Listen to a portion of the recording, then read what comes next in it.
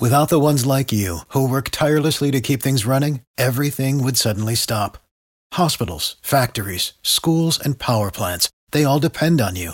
No matter the weather, emergency, or time of day, you're the ones who get it done. At Grainger, we're here for you with professional-grade industrial supplies. Count on real-time product availability and fast delivery. Call, click Grainger.com, or just stop by. Grainger, for the ones who get it done. Every team, every topic, everywhere. This is Believe.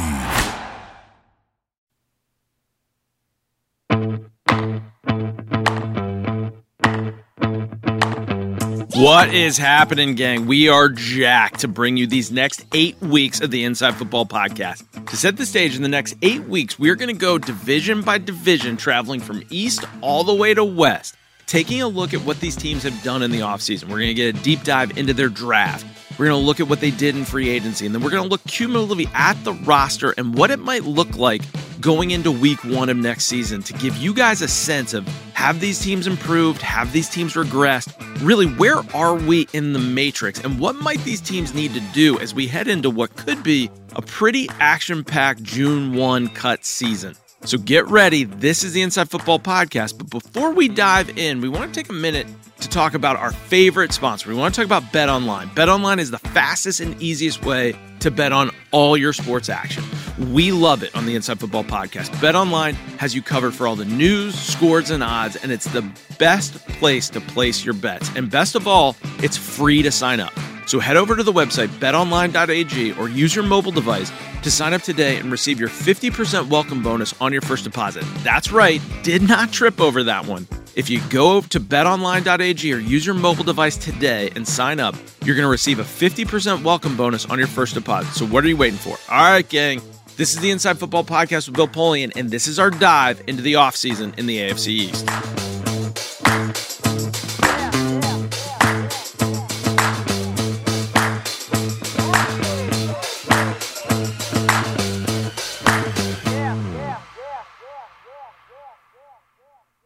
All right, and we are live on the Inside Football Podcast with Bill Polian. We have survived the draft. I don't know, those of us in the American South, if we're going to survive the thunderstorm that is blowing through today. How are we doing in your neck of the woods, guys? I had the thunderstorm last night, and I'm intact. Well, it's coming here and pretty active. Well, here we go. All right. Well, to set this up for you, we're going to spend the next 8 weeks going through each of the divisions now that we have completed free agency, completed the draft, and we're going to get Bill's insight in terms of what they've done in the offseason, what he likes, maybe a few things he doesn't, where there's some holes and things that might need to be addressed after we get into June. So without any further ado, Rick, why don't you jump us into it today? Okay. We're going to start with the AFC, and we're going to start in the East and work our way west as we go. So let's, of course, start with the Bills, who obviously were 13-3. They were highly, highly ranked in just about every important offensive category, 2 or 3 in every one. The defense was sort of middle of the road. So, Bill, as you go down the roster, if you would, and tell us, what you think and whether or not they have improved on one or both sides of the ball. Well, keep in mind that we don't know if they've improved until we put them on the field. This is just paper talk and conjecture. Having said that, they added Mitchell Trubisky as a backup quarterback. Probably a good move for both sides. He gets a chance to take a deep breath and reset. And they get a guy whose skill set, albeit, lack of experience and perhaps passing mastery is not as good as Allen. But they can run the same offense if he has to come in the game. So it's probably a plus. Zach Moss is back from injury. Devin Singletary is a good, solid back. They added Matt Breida, and I think that's a good pickup. He was injured last year some, and he's been injured before.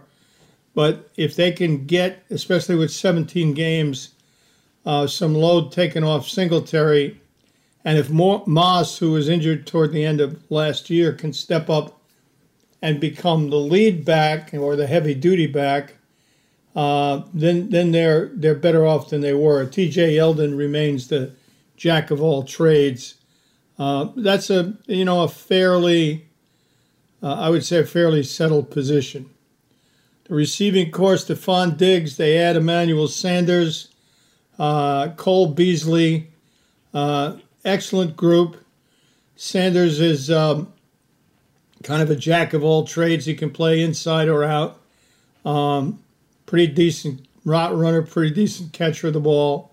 Gabriel Davis was coming on at the end of last year, and they picked up Jake Kumerow from Green Bay, who is kind of a jack of all trades as well. So I think that's a pretty deep group, headlined by Stephon Diggs, who's a very, very game-changing type player. At tight end, they add Jacob Hollister. Dawson Knox is the incumbent. Tommy Sweeney's a blocking tight end who'll be coming off injured reserve. Dawson Knox is a draft choice that in his third year, it's time for him to step up and be a full-time tight end if he's going to. Otherwise, he's kind of a role player.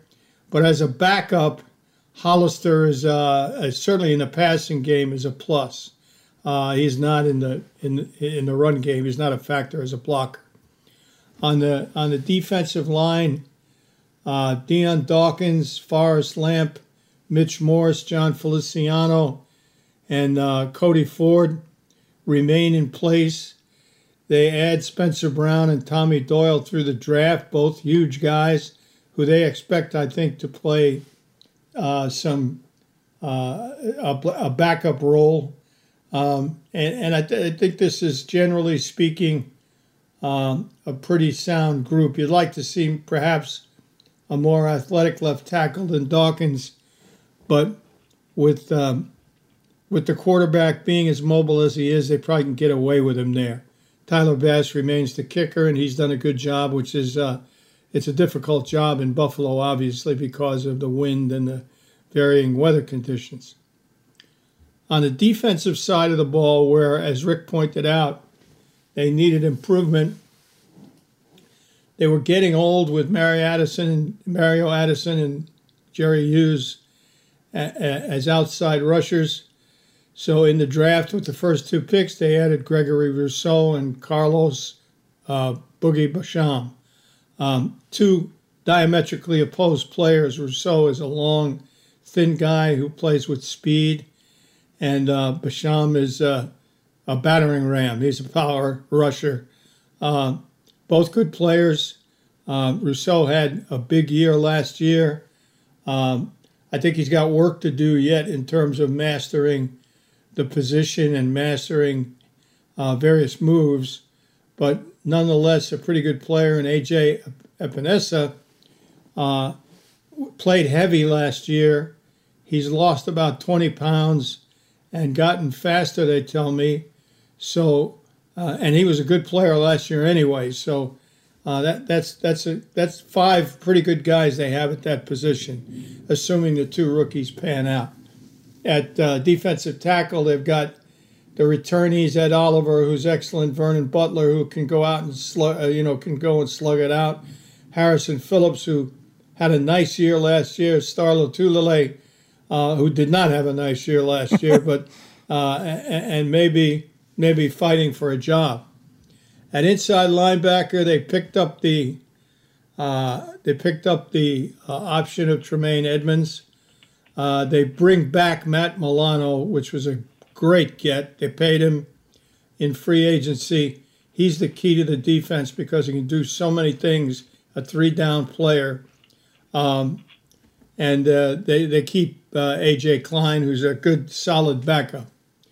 In the secondary, Tre'Davious White, Levi Wallace, Taron Johnson are back. Those were the three that closed the season last year.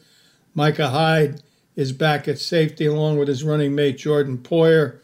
And they add, through free agency, punter Matt Hack from the Miami Dolphins, who's played in Buffalo before, so it's not that change won't be terrifying for him. So if the rush front can continue to play at a high level, that's where they dropped off last year. They weren't able to sack the quarterback or harass him as much as they did. So if these two rookies can step in and do a good job there as backup players, this should be a better defense. And it was darn good last year. The less they have to blitz, the better off they are.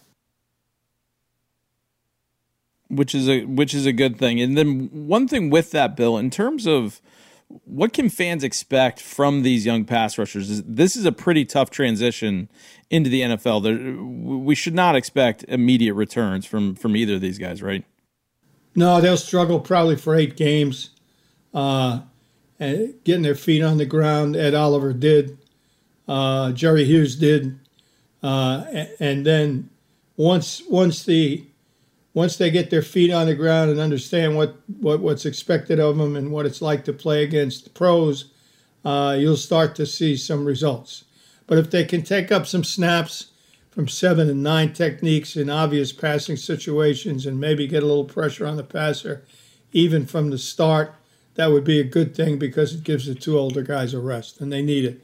Keep in mind, 17 games. Right. We don't know what the future holds with that. This is uncharted waters, so we have to get it figured out on the fly. Exactly, especially when you look at who they're playing. They could get some brutal stretches in terms of how it's laid out. Yeah. Always the case when you're the division champion. Very true. And especially when you're bonus games against the Washington football team. Where are we going next, Rick? So we are going to go to New England. And obviously a year unlike any in recent memory. The offense was anemic in many ways, ranked in the high 20s in many categories. Other than a decent per rush average, pretty bad overall. So the defense, a little better. I guess the best you could call them is middle of the pack for the most part. And they sort of cleaned house, let a lot of guys go, Bill. So tell us about what's going to happen going into next year with your crystal ball. Well, I don't have a crystal ball. In fact, I got a balky iPad here.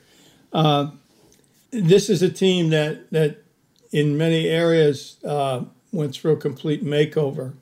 Cam Newton returns on a 1-year deal, ostensibly as the starter. Mac Jones fell into their laps at 15, and they were wise to sit there and hope that he tumbled, and he did. They did a nice job of reading the board. So the question is, when does Mac Jones get on the field? We'll know that when he gets on the field, because I'm sure Bill's not going to tell us. How do you go about, giving them, their strengths, almost the polar opposite of one another? If you are trying to make him, the quarterback who could maybe come in this year, what do you do with your offense? How do you set things up so that there can be any kind of a transition? You give him different emphasis on the offense. He'll be a pocket passer. He'll read both sides of the field probably. Newton will be same as he's always been. He'll read one side of the field. He'll be on the move quite a bit. He'll have a lot of play action, etc. They just have different offenses for the two quarterbacks. That's all. At running back, Damian Harris emerged last year as a solid slam bang power runner. Sony Michel was injured again last year, and his option was not picked up. Surprisingly, I thought they would. They did not. So he's one, as we speak right now, of 11 failures from the class of 2018, only 3 years in. Right. So give it time and we'll get to 24 maybe. Well, we're getting to 16. I'm pretty sure we're going to hit the historical average. Right. That's for sure. James White returns as the Swiss Army knife, particularly in the passing game. So I think this is a pretty stable position. Well, and Bill, one thing with the running back thing, in bringing in Ramondre Stevenson from Oklahoma, the rookie running back, that's kind of a fun toy for them that they haven't had since LeGarrette Blount. I mean, 6 foot, 247. You could see that being kind of a fun thing maybe early on for them. I don't think Bill believes in much fun, to tell you the truth. I think this kid's going to have to. This kid's going to have to earn his stripes and figure out, what it's all about before he even thinks about getting on the field. Could he be the short yardage blaster? Maybe. But how do you carry? He's going to have to play on special teams to begin with, because Bill carries 4 to 5 players who are special teams specialists who do only that. So this guy would have to beat one of those guys out in order to dress on Sunday. Right. Jacob Johnson returns as the fullback. Whether Stevenson can beat him out as the fullback or not remains to be seen. Whether they have a fullback remains to be seen. Nelson Aguilar returns after a good year. Damiere Byrd returns after a so-so year. Keneal Harry was in the witness protection program last year. Another, top draft choice who really hasn't panned out. Gunnar Olszewski is a very valuable special teams player, both as a return man and a cover guy. So I think he makes the team unless there's an upset or an injury along the way. Trey Nixon, they drafted, and so he'll get an opportunity to show what he can do in camp. Kendrick Bourne and Jacoby Myers return as backups. Matthew Slater is probably the best special teams player in the league, and he does only that. They list him as a wide receiver. I doubt that he's had 50 snaps in his career at wide receiver. At tight end, they completely remade the position. Devin Assisi and Dalton Keene were injured last year. Matt Lacoste is a journeyman player. So they went for big money on Hunter Henry and Jonnu Smith, and that's a huge upgrade at the position. Whether Assisi or Keene or Lacoste makes the team remains to be seen. We'll figure that out in September. At left tackle, Isaiah Wynn is coming off injury, but is a good player. Jermaine Illuminor made the team last year and did a really good job. So that was a find for them. James Ferentz, who, by the way, is the son of Kirk Ferentz, the coach at Iowa, and a former member of Bill Belichick's staff, is listed as the starting center. Don't know if David Andrews can beat him out. Joe Cardona is a snapper, long snapper. Ted Karras returns from exile in Houston, I think. And so he and Shaq Mason will fight it out for the right guard, maybe the center spot. Karras is a Swiss Army knife. He can play all over. And Trent Brown returns from exile. So Trent Brown is an upgrade over what they had. I think Karras is probably an upgrade over what they had as a solid all-around backup. So this looks like a reasonably good group. And the question remains, can Isaiah Wynn stay healthy and become the left tackle that they hoped he would be when they drafted him? The kicker is Nick Folk, who had a good year last year. He's been around, as you know, a long time. These guys tend to blow hot and cold, although they've had a stable kicking situation forever. Very long time. For a long, long time. So, this is the first time they've had an unsettled one last year. But hopefully, maybe Folk has found his niche. He's figured out that clam chowder helps his kicking. So, which is a good thing. Yeah, it's a good thing, right. On the defensive side of the ball, they become a different team based on what they've done. Lawrence Guy and Henry Anderson return. Dietrich Wise returns at defensive end. This is a 3-4, by the way. The nose tackle is Devin Gottschall, who they bring in from Miami in free agency, backed up by Brian Cowart. Gottschall got the more fun apprentice program in Miami versus Houston. Yes, he did. Yes, he did. Right. He was exiled, but not to Elba. Right. Juwan Bentley returns inside. Donta Hightower returns from having opted out, and he's a big key to the defense. Raekwon McMillan, I thought, had a good year last year. I thought toward the end they were just figuring out how to use him as a blitzer.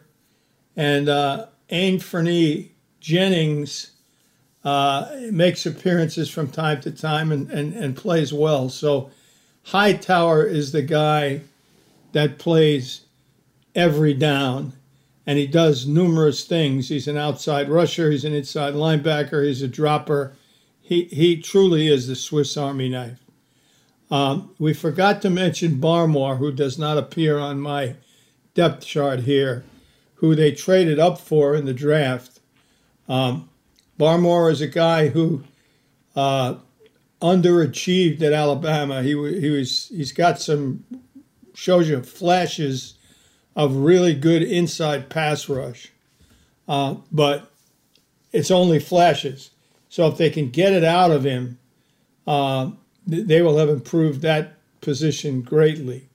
Because what they did with the linebacker situation, they brought back Kyle Van Noy, who was also sent down to Miami for a 1-year hiatus, and then they brought him back up. Miami is there. Despite the fact that they played him as their AAA team, I guess it's like the Yankees playing Scranton in an exhibition game. Exactly. Except that they play twice a year and the games count. It's your postgraduate program. Yeah, you're right. Graduate transfer. Exactly. Yeah, there you go. And Chase Winovich and Matt Judon give them the first legitimate outside rushing combination that they've had in quite some time. So the Winovich choice a couple of years ago and the Judon pickup in free agency, coupled with Van Noy and Hightower, that's the 4 linebackers that are going to be on the field in nickel. Right. So that's pretty good. Stephon Gilmore, entering his contract year, I believe, comes back at corner, and he's excellent. J.C. Jackson had a good year. They bring in Jalen Mills. I'm interested to see how they're going to play him. I think he's an inside guy. I didn't think he was kind of tough enough to be a Patriot secondary guy, but we'll find out. Right. He's not in the mold of their usual guys. And Jonathan Jones is a good steady backup. Devin McCourty returns at free safety. Justin Bethel is a very solid special teams player. Adrian Phillips returns at strong safety, backed up by Kyle Duggar and Brandon King, who's coming off IR, and Jake Bailey's the punter. So if you go back to their Super Bowl team of 2 years ago, that linebacking group is now back from their sabbatical, if you will. And 2 of them are, and they've added Judon, so and Barmore. It looks to me like a pretty formidable nickel group. And the reason they did all of this is because they have to play against Buffalo, where they're going to have to be in nickel a good portion of the time. Right. Mm-hmm. So this could be a needle move up situation in New England. I mean, do you think sort of the kind of dumb fan in me thought, they get Mac Jones, this feels like Flacco coming to Baltimore, where this could maybe be a team that could be a fringe championship team in the AFC? Well, I don't think Mac Jones is going to make a difference this year. Maybe down the road. Right. Maybe down the road. But you think this will just be all Cam this year? Probably play. I don't know that it'll be all Cam, but Jones is a rookie quarterback, who's played 1.5 years at Alabama. So, I mean, I don't know that he's ready to be in a pennant race just yet, even though he's a smart kid. And Bill, I guess that's sort of what maybe I can elaborate on what I was asking. Backups, get so few snaps with the starters. Obviously, as you said, it would be a completely different kind of offense. So, I mean, would that tend to say in trying to develop a guy when the offense is going in a different direction? In terms of what the game plan is for the upcoming game, if he's getting any snaps with them, I mean, would that take longer to develop him than you would have two sort of similarly situated quarterbacks? No, because their game plan changes week to week. It's specific to the opponent they're playing week to week. Even enough that that differential between those two guys kind of blurs? Yeah. Okay. Yeah.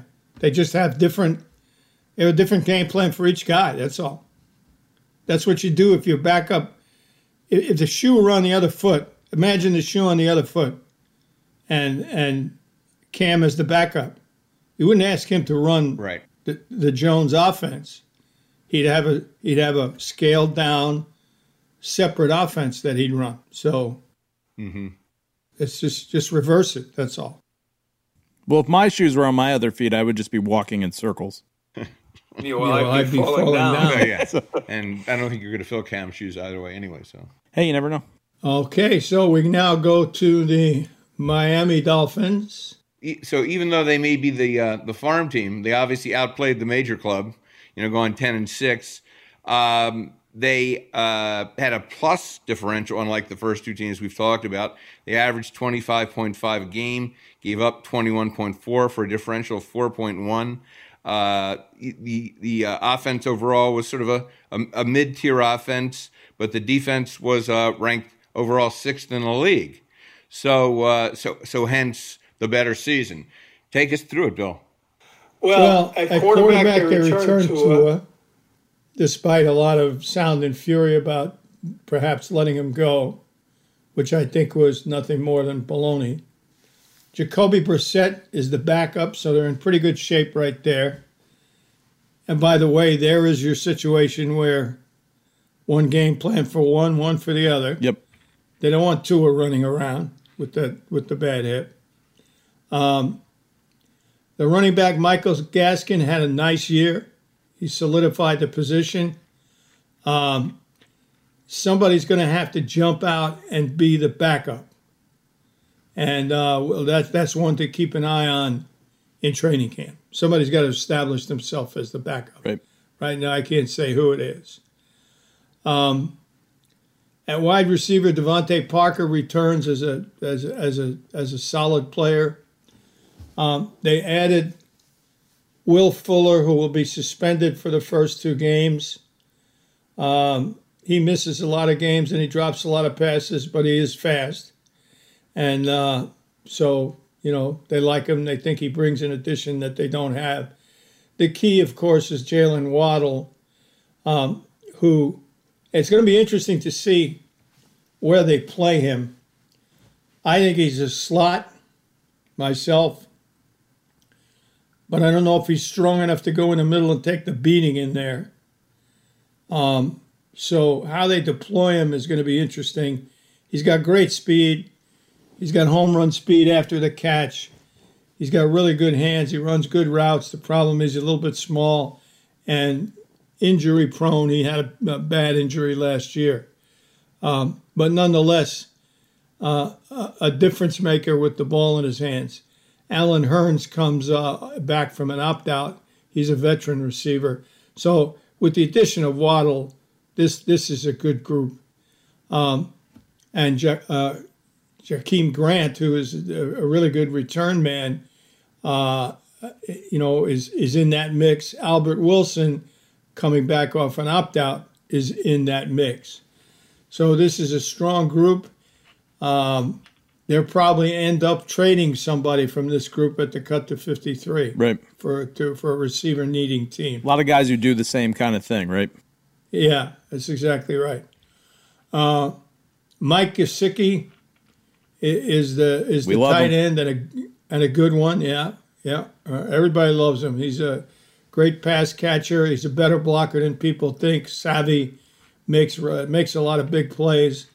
Hunter Long was drafted. He's from Boston College. He is much more a traditional tight end, 255 pounds, knock you around guy, but he can run and catch. Durham Smythe from Notre Dame is the same guy as Hunter Long, maybe a little bit better pass catcher. And Adam Shaheen has somehow melted into the ether. I thought that he had a chance to be a pretty good pass-catching tight end, but it hasn't worked out quite that way. So again, a pretty strong position. Likely somebody comes out of there. There's likely some movement out of that position.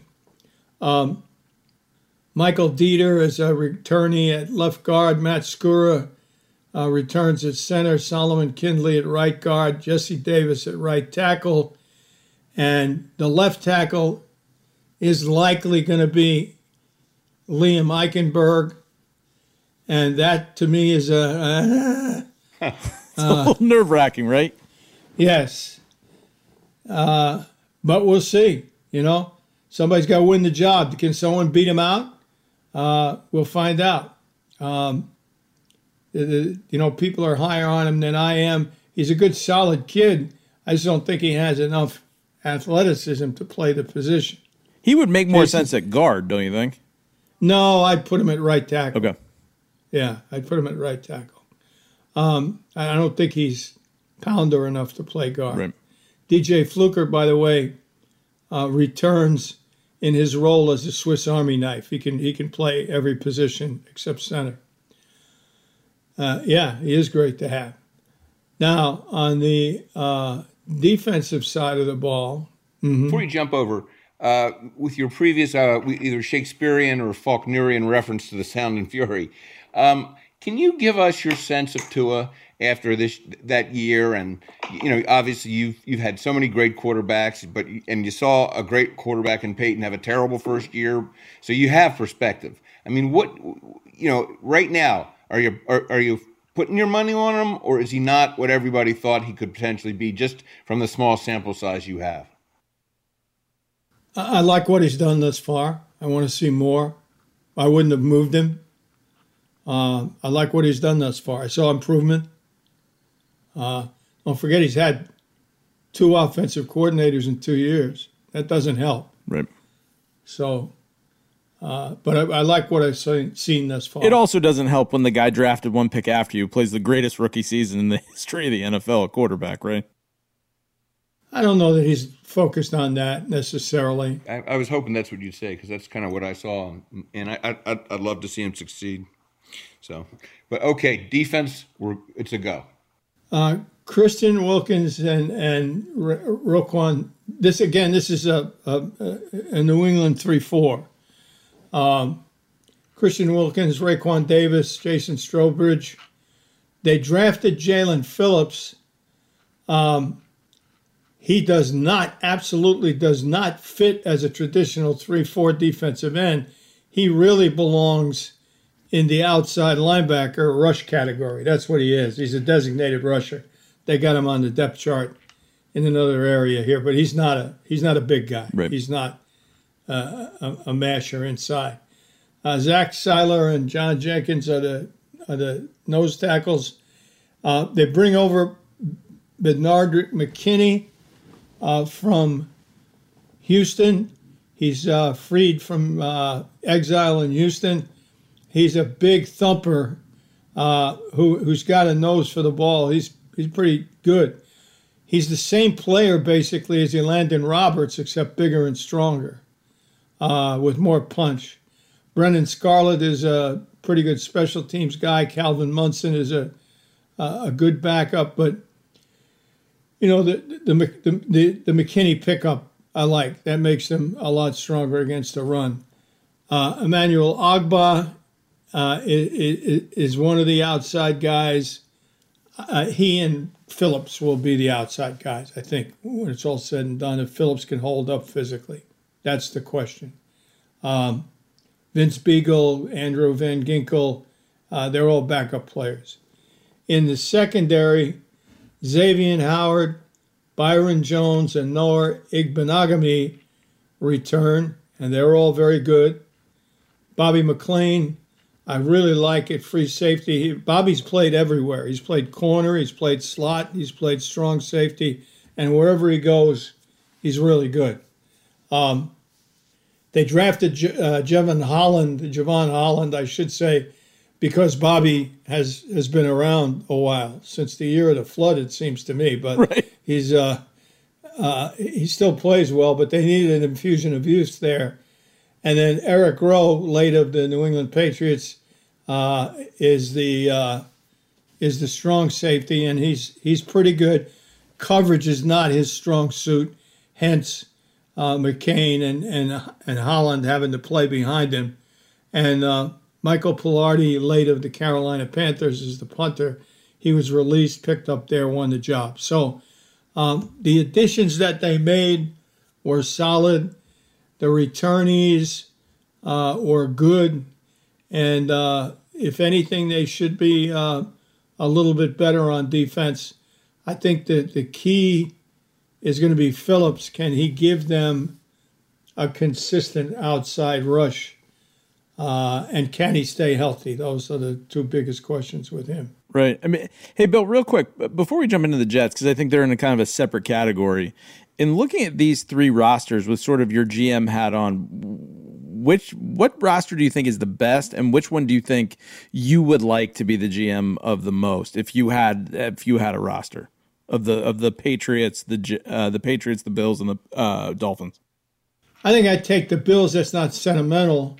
I think their quarterback is just coming into his own, and I think they've got weapons enough to really make use of them, and I think that the defense is going to be sound for a little while yet. I don't know that the Miami defense has established themselves just yet.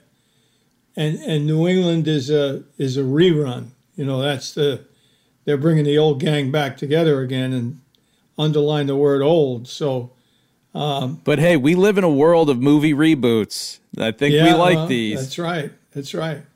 So I mean, it's close, but on balance, I'd take the Bills. Right. But my sense is you at least have some curiosity on what New England's going to look like next year, if not a lean that you think they might be okay.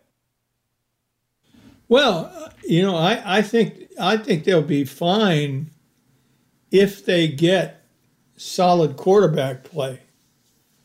So the question is, who can give them that? Yeah, right. Cam was awful last year, but everybody made excuses for him because, well, he had no talent, and that's true. You know, no line, et cetera, et cetera. Let's see what he can do this year. The hat's on him. It would be fun to find out. Can you win running the ball 70 times in the NFL? I don't think they'll – well, and Baltimore does. Yeah, that's true. I'm sitting in a place that proved you can. I don't think they will do that. You know, unless Mac Jones has to play. I think their offense will be a little more wide open than that. But you know them. If they feel like they can win by running it 70 times, they're going to do it. Yeah. I mean, if they feel they have to throw it 70 times, they'll throw it 70 times. The problem was last year they couldn't do it because they couldn't protect him, and he couldn't find the open guy anyway. Right. And as you said, it also can change week to week. Yeah, well, it changes week to week based on the opponent. Yeah, exactly. That's what I meant. All right, before we dive into the next two teams in our breakdown of the AFC East, we don't look at these teams with rose-colored glasses. No. We look at these teams through our Kaenon lenses. That's right. We want to take a minute to talk about our favorite sunglass company in the world, Kaenon. Kaenon sunglasses are made exclusively with polarized lenses for optimum clarity. They're made with Japanese optics. They make their lenses clearer, lighter, stronger. They're Italian handcrafted frames that are literally impossible to scratch. I had them out on the golf course this weekend and definitely had a few toddies and put these things through the test, and they truly came back looking as good as new. So what are you waiting for? Head over to Kaenon, and when you do, use our exclusive code KaenonCast15 at Kaenon.com to receive 15% off your first pair. That's right, KaenonCast15 at Kaenon.com. That's KaenonCast, KaenonCast 15 at Kaenon.com. Kaenon, clearly better. Okay. So we go to the someone, as Scott said, in a very different, or team in a very different position. The Jets at 2-14, who their offense was ranked 32 in half of the offensive categories, and the highest of any of the major categories. They were 24. The defense was a little bit better. They hit 12 in terms of rushing yards given up, but they were in the 30s. And the low 20s as well. So let me start off, Bill, asking you this, though. Obviously, the big thing was the Darnold trade. You have taught us in past shows the tremendous possibility of even first-round quarterbacks bombing out or being mediocre at best. If you had had a quarterback of that quality, would you have gotten rid of him and taken your chances in the draft? I can't answer that because I'm not around him on a day-to-day basis, and that's the only way you can. That's the only way you can know. Does he prepare well enough? Is he sharp enough? Does he make good decisions? Does he carry out the game plan? You don't know that, so I really can't answer the question. I would probably not have quit on him as quickly as they did. But I don't know what they know. Right. And I mean, it's that simple. Yeah. Yeah. I mean, maybe I could ask it a different way. In terms of just even the performance he's had, okay, statistically, what are the chances of getting a rookie quarterback who's going to be able to come in and just do better than his predecessor did in the years he was there?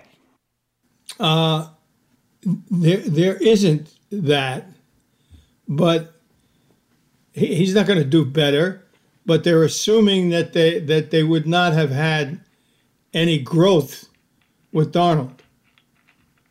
That Darnold had plateaued. He wasn't going to get any better. Yeah. So this player, Wilson, is going to get better. They think. They think that his upside is better than Darnold's upside. My wife's fear in watching the draft is, at that size, he's going to die. Wilson? Yeah. Well, you worry about it. You certainly do worry about it. I mean, he is little. He is little. Yes, he is. Yes, he is. And I just worry about anybody's psyche, because you could, future casting out, let's say Sam excels in the Joe Brady offense with Matt Rule, some different minds. Zach Wilson struggles out of the gate because you got to think he's the starter day one looking at the roster, and obviously we'll get into it. That could be a tough first year in New York, both personally and professionally. Well, New York, Philadelphia, Boston in baseball can make you or break you. Yeah. And if you're strong enough, you fight through it, like Eli did. Like Phil Simms did. If you're not, you crack. Right. And you don't make it. And I have no proof of this, but just from the times I've seen him interviewed, I've seen people on his team talk. I mean, he seems like a pretty strong guy to me, Scott. He seems like a guy who can if I'm not saying it's going to be easy, but I don't see this guy cracking. Well, you haven't seen his psychological exam, so you don't have anything to go on. No. Going on my own years in life and human nature. I'm going on my wife's eye test and years of Jet fandom and going, he's going to die. There's just no way. The physical part of it is real. Wife condemned anyone else to the death penalty over the years? Or? I just think her sense is just looking at him. I mean, you obviously add Vera Tucker and you add Becton, but there's problems on the offensive line, and he's just not big. Well, speaking of that, why don't we let Bill take us through it? All right, well, we've got Zach Wilson, and it looks like he'll be the starter on opening day. Woo! So we'll see. It could be a rough go. LaMichael Piron, I thought, showed some get up and go as a running back last year. Then he got hurt. They drafted Michael Carter, who is a dynamite player with the ball in his hand. And this is not a big group. I mean, this is going to be. It's not. This could be weird. Yeah. So. At wide receiver, they add Corey Davis, who did not set the world on fire in Tennessee, but who is serviceable. And at least he's tall. And he is tall. Yes, that's correct. Right. They also add Elijah Moore, who is not tall. He is 5'8". Exactly. Lord knows what he weighs. Your guess is as good as mine. Now, he's dynamite with the ball in his hand. He's a dynamite route runner. He's a 4.39 guy. Yeah, I get all that. But it's hard for little guys, to play over 17 games in the NFL. They're going to save a lot of money in catering. Until proven otherwise, he's a little guy. I mean, the good news for the Johnson family is you're saving a few bucks on a couple of meals. Yeah. At the Denzel Mims is I think has a chance to develop. We'll see what the new coaching staff does with him. He's not a throwaway guy. Jamison Crowder is a hard-nosed, poor man's Edelman who does all the dirty work over the middle. The question is, will his body hold up? Right. And Braxton Berrios is a poor man's Jamison Crowder. Right. So, they're both. You'd like to have them both on the team, but I don't know if they hold up over the course of a season as your full-time slot. Chris Herndon is a decent tight end with upside, and he's getting better. And Ryan Griffin is a good, solid backup who can catch the ball and run. And they added Kenny Yeboah in the draft, who's a receiving tight end, who's pretty good. So he'll make a run for the squad, and they may end up with 3 tight ends, which would be helpful. Because the rest of it is, other than the guy that came over from Tennessee, they're all pretty on the small side.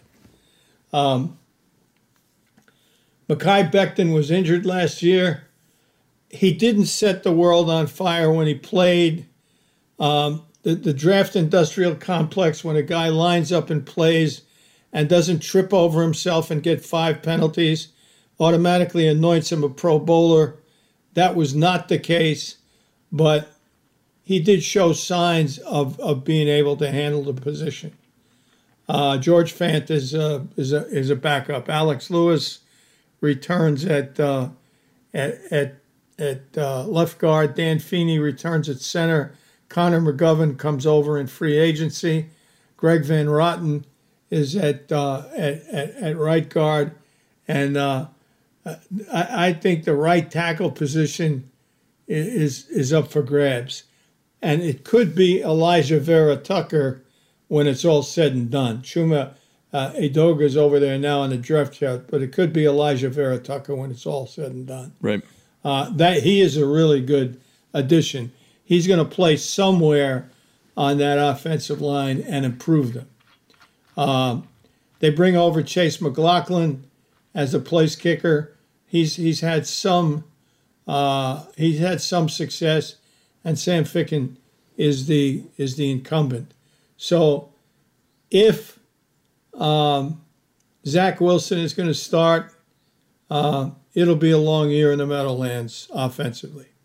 Yeah. Simply because there's not enough firepower around him to make stuff happen, and he's a young guy coming in anyway. And they don't have anybody else. That's what's surprising to me. You would think that they'd go get a veteran who could stand the gaff if anything were to happen to Wilson. You would certainly think. I mean, is that something that maybe they do later in the offseason? Yeah, yes, Okay. yeah. They might pick a guy up even at the cut to 53 on waivers or trade for somebody. It's a position that needs to be filled. And you'd pick up a veteran guy who could just jump in, learn the system, and do it. So, yeah, you hope they get that. Yeah. You just got to hope for his mental psyche that he plays okay and Sam doesn't set the world on fire in Carolina. Yeah, that's a storyline. I'm not sure that he's worrying about Sam Darnold. He's in the other conference. Right. If he reads the New York Post and the New York Daily News, he should be committed anyway. I mean, everything he does, it's coming to him because why would you read it? Right. He should have if I were the GM, I would take the radio out of his car, make sure that there were no radios in his home, and make sure that no newspapers got anywhere near where he was seated. Exactly. Because nothing good can come of engaging in that. On defense, Carl Lawson, this now is going to be Seattle/San Francisco defense. So this is different than any defense they've played in recent memory. So completely different approach. I happen to like it, but that's neither here nor there. Carl Lawson and Vinny Curry play, I think, the strong end. I don't know who the flop end is going to be. Kyle Phillips, maybe. Maybe it's Vinny Curry. I don't know. We'll find out. At defensive tackle, Quinnen Williams, who I think I read a little while ago got hurt today, broke his foot or something. That's the story coming out. Yeah.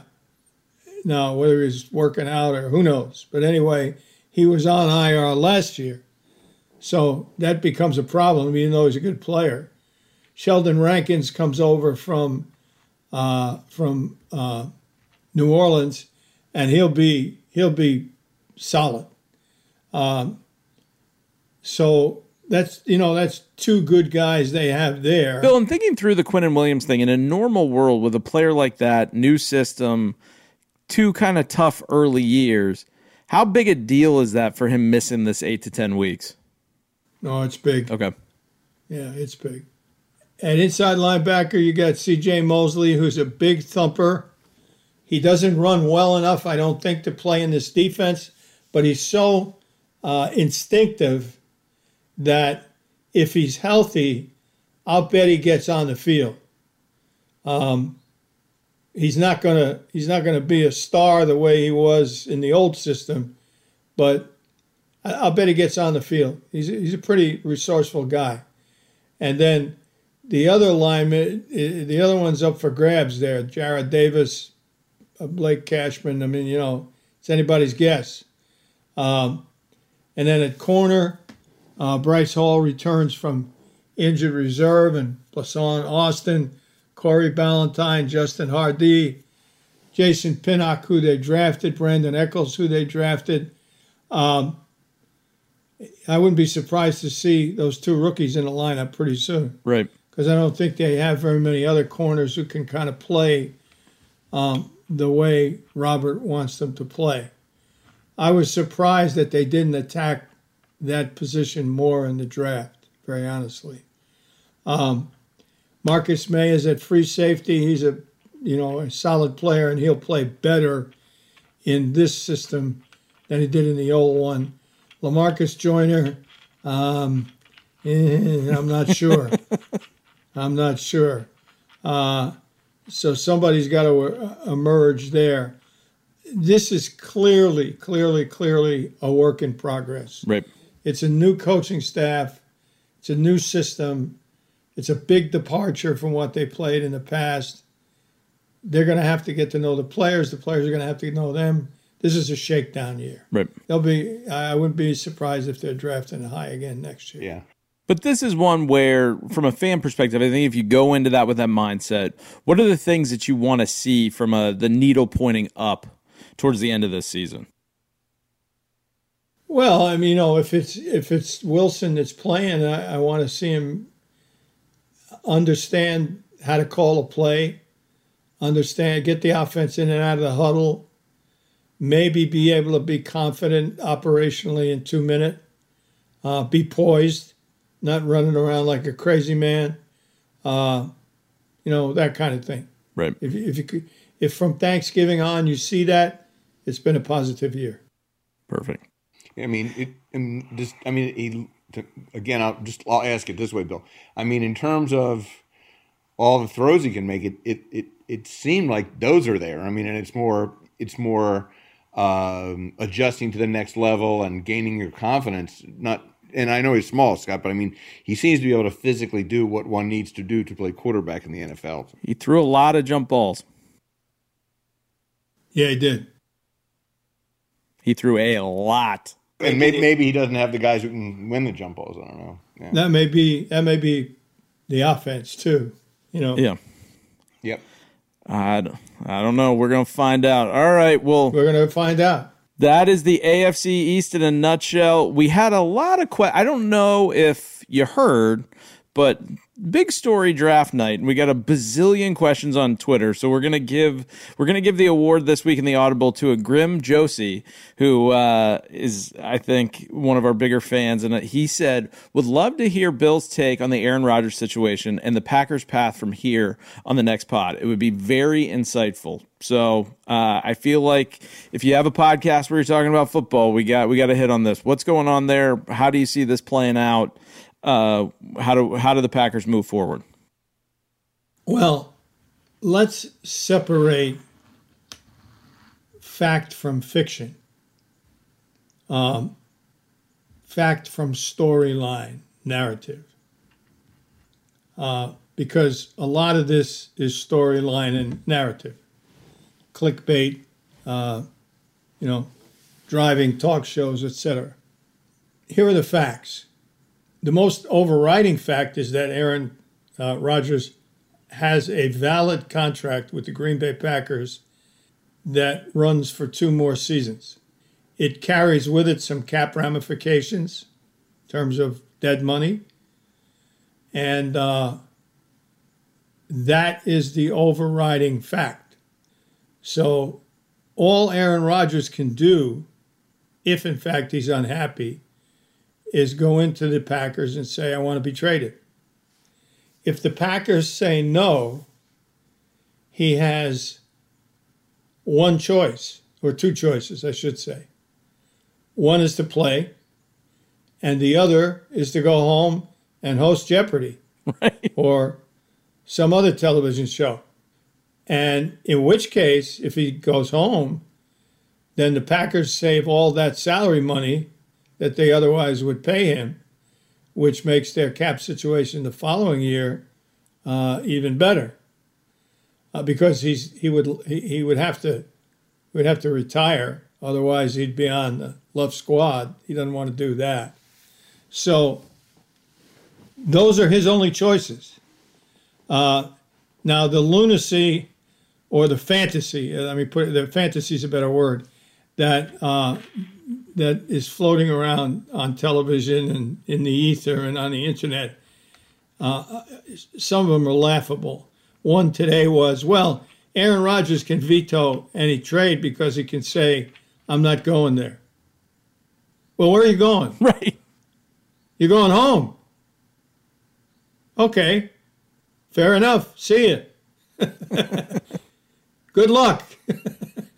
So he has no leverage, which is why his people are trying to create a a manure storm to try and force the Packers to think that he has leverage. He has none. Not, and a step further, even if he, one way or another, sat out the year, the contract is told. So whenever he wants to come back, he still has his remaining years of obligation to the Green Bay Packers. So it's not like you can just say, "Oh, I won't earn a salary for a year and I'll host Jeopardy." He comes back and he's back where he was the day he left. What happens if he shows up week 10? If he shows up week 10, he gets credit for his free agency year. Gets credit toward free agency. He would have honored the contract from a free agency standpoint. He would not have been paid for the first 9 weeks of the season. From pension credit, he would get credit for this season. And then he would be in this very same situation. And if he doesn't actually retire, then when he goes on the left camp did not report list, that actually requires he has to apply to the commissioner's office to come back. So it's not like he's just going to sit around and do this lightly. Like you say, if you can't really do anything, you talk about doing something. But players in the NFL, have come a long way. The obviously not only in terms of compensation, but when you get into a situation like this, the team has all the cards, the way I see it. Well, and you would have to think that the league would be pretty steadfast behind the Packers to not create a situation here where he can get his way out of Green Bay, where it sets a precedent for this situation happening over and over again, a la the NBA. Well, the league is not going to let people tamper the way the NBA does. Of that I'm sure, because there will be enough owners hollering about that the commissioner would have to take action. The tampering that goes on with players in the NBA is disgraceful. And the fact that players walk out of their contracts in the NBA is disgraceful. But that's because many of the general managers are not basketball people. They're trained economists, and they see the players only as chess pieces, as assets in a financial equation, and as a result, don't understand the chemistry of the locker room or how the coach has to deal with a team that's mutinous or things of that nature. So the last thing we want is the NBA. That's what they do is disgraceful because the player signed the contract of his own free will. Right. No one forced him to sign the contract. And the collective bargaining agreement says you have to honor the contract. But of course, agents take the position, I signed the contract, but so what? I'm going to do what I want. Well, as a general manager, as a club president, as an owner, you have to say, no, you're not going to do what you want. And furthermore, we don't have 12 guys on every team. We have 53. So right. If you let this go on, it would be a bad situation. Obviously with my background at the Players Association and representing players, I understand their side of it.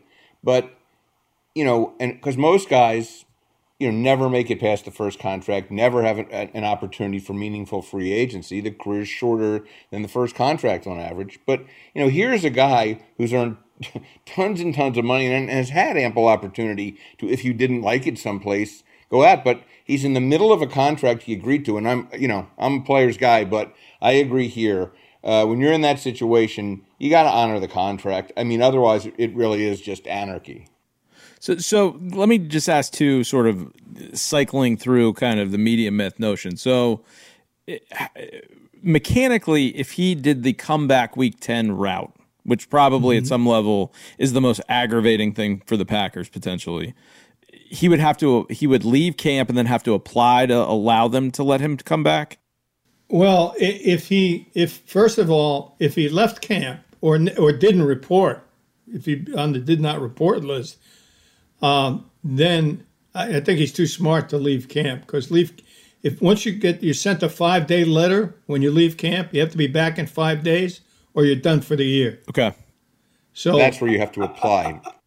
I don't think he's going to do that. Okay. I think what he'll do is stay home in which case he's going to have to either retire or the club will fine him for conduct detrimental for not honoring his contract. Right. But isn't as I remember the bylaws, Bill, the list is the left camp / did not report list. No, they're two different lists.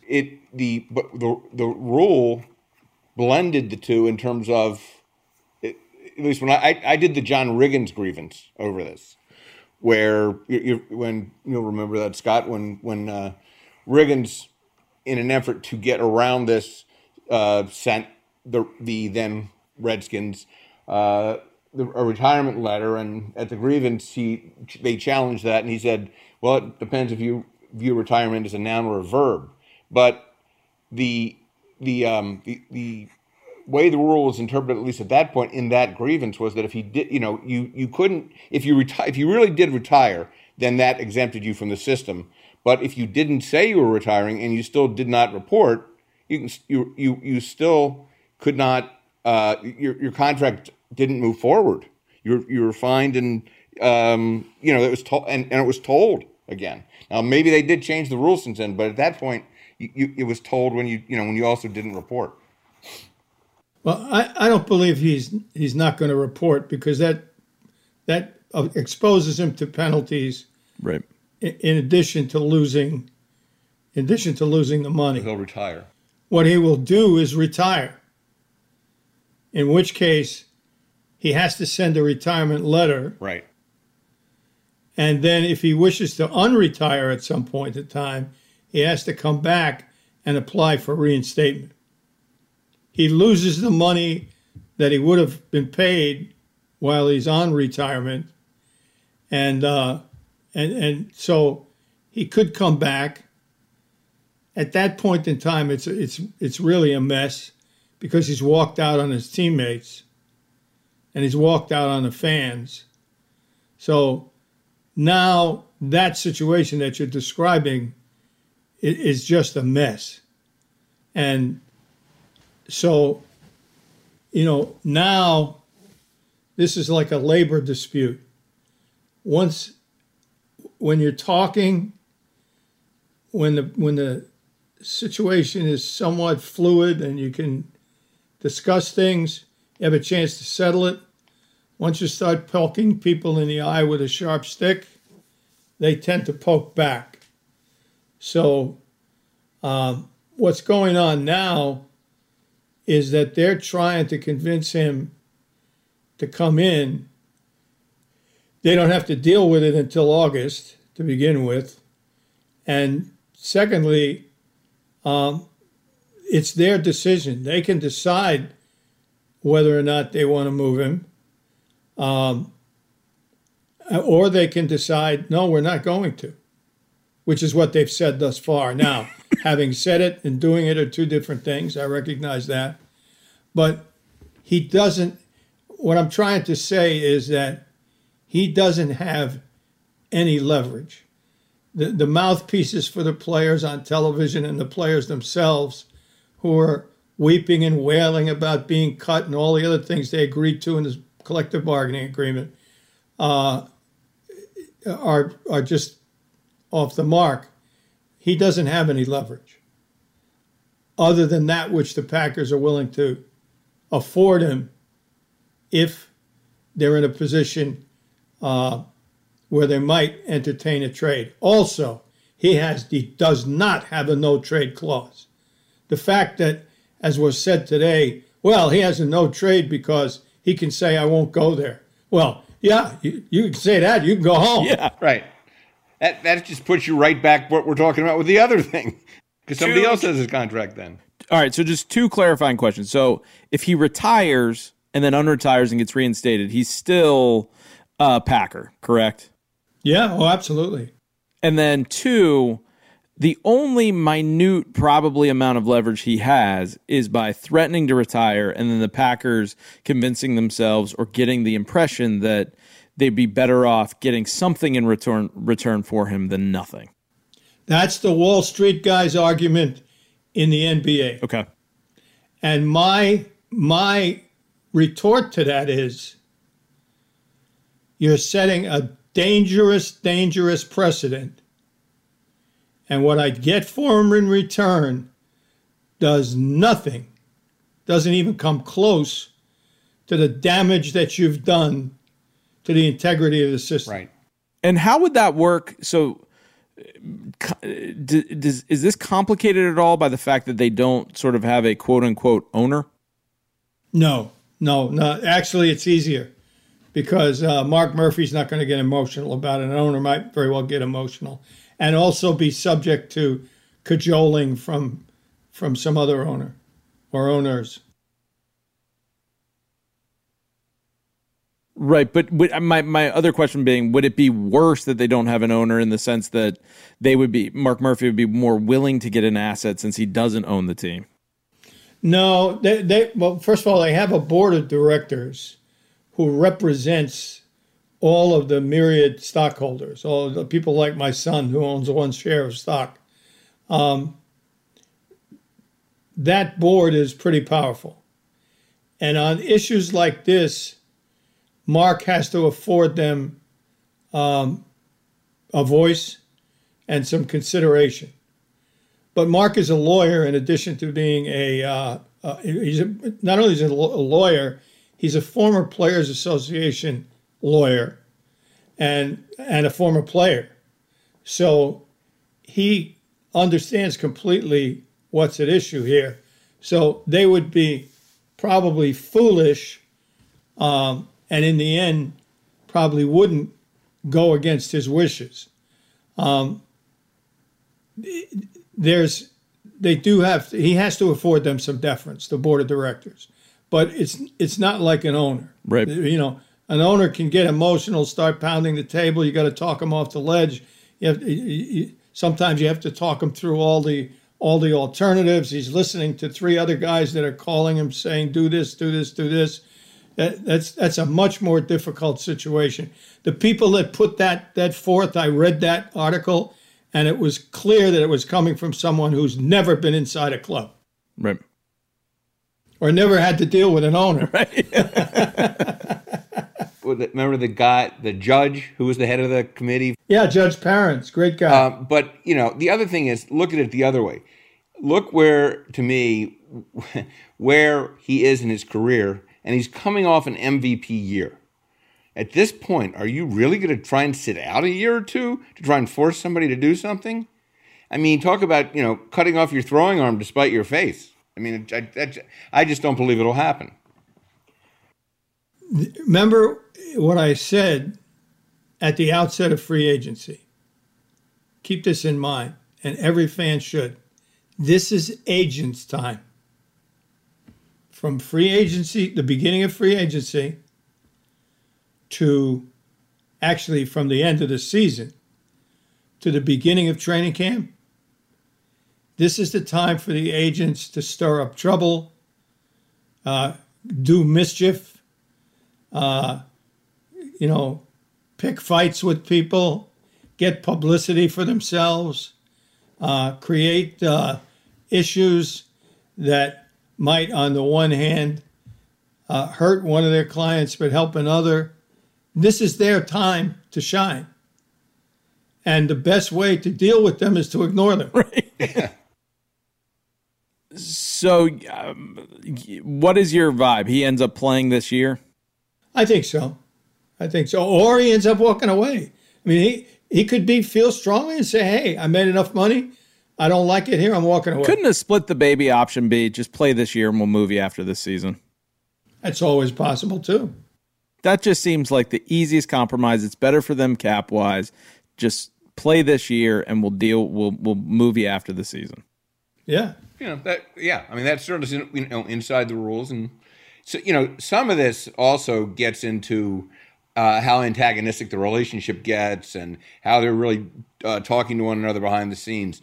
I mean, if I'm the Packers, I completely agree with Bill about the leverage, but you're trying to go around the agent. This is a former agent talking, but go around him, talk to Aaron, and keep letting him know, look, we want the best outcome for everybody. We don't want to do anything to hurt you. Let's work this out somehow. You just don't want it to escalate and let the press drive this thing. Well, and to that point, Bill, is your vibe from a general manager perspective that this has gotten really acrimonious and that's why they did the leak, or was this a Hail Mary just to try to see if they could do something on draft night?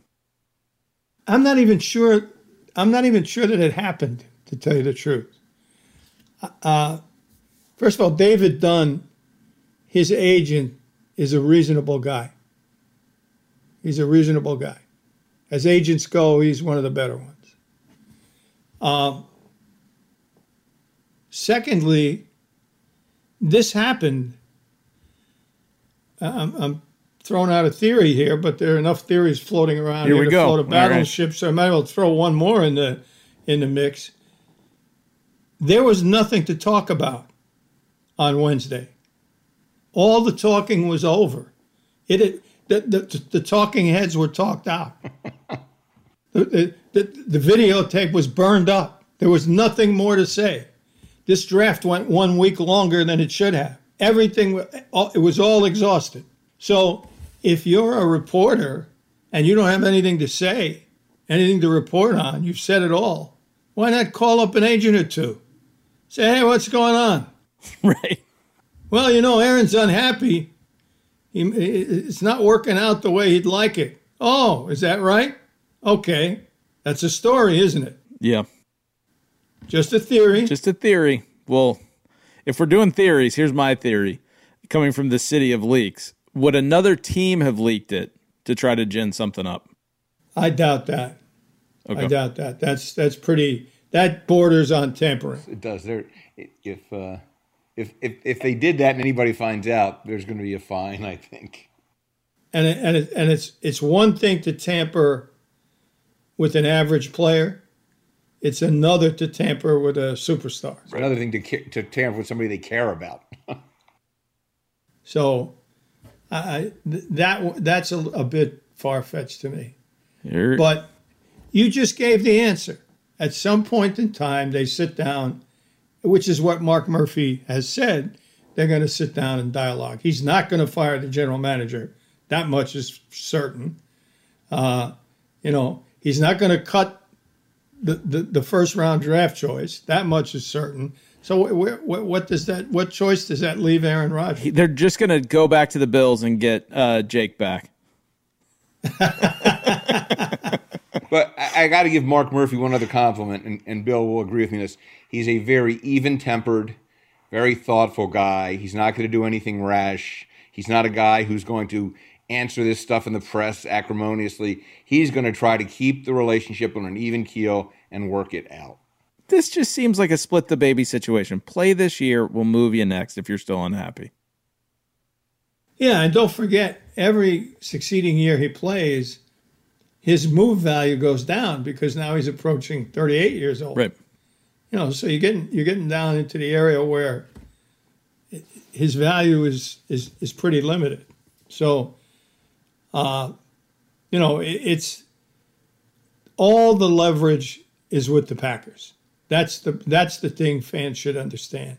So when everybody begins speculating that Denver's the best place for him and Detroit's the best place for him and this is the best place for him, there is no best place for him. The best place for him is in Green Bay, unless Green Bay decides to move him. And they have a first-round draft pick sitting on the bench waiting to take the job.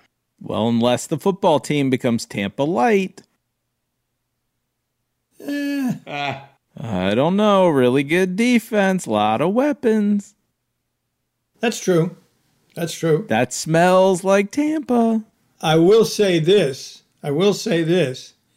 There are teams who have said in the lead up to this draft, why would we be fooling around with a rookie when he may be on the market next year?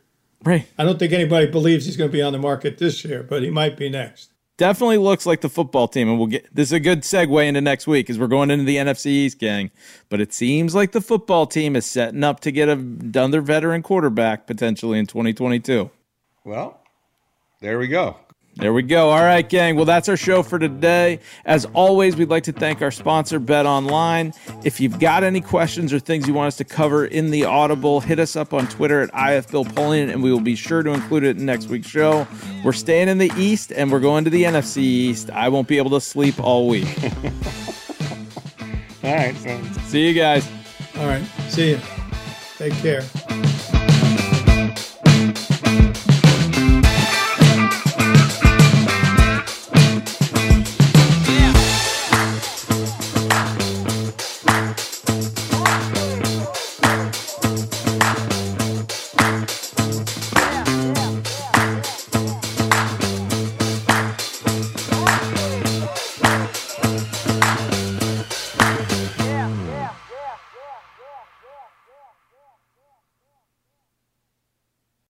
Without the ones like you, who work tirelessly to keep things running, everything would suddenly stop.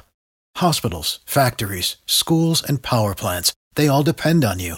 No matter the weather, emergency, or time of day, you're the ones who get it done. At Grainger, we're here for you with professional-grade industrial supplies. Count on real-time product availability and fast delivery. Call, click Grainger.com, or just stop by. Grainger, for the ones who get it done.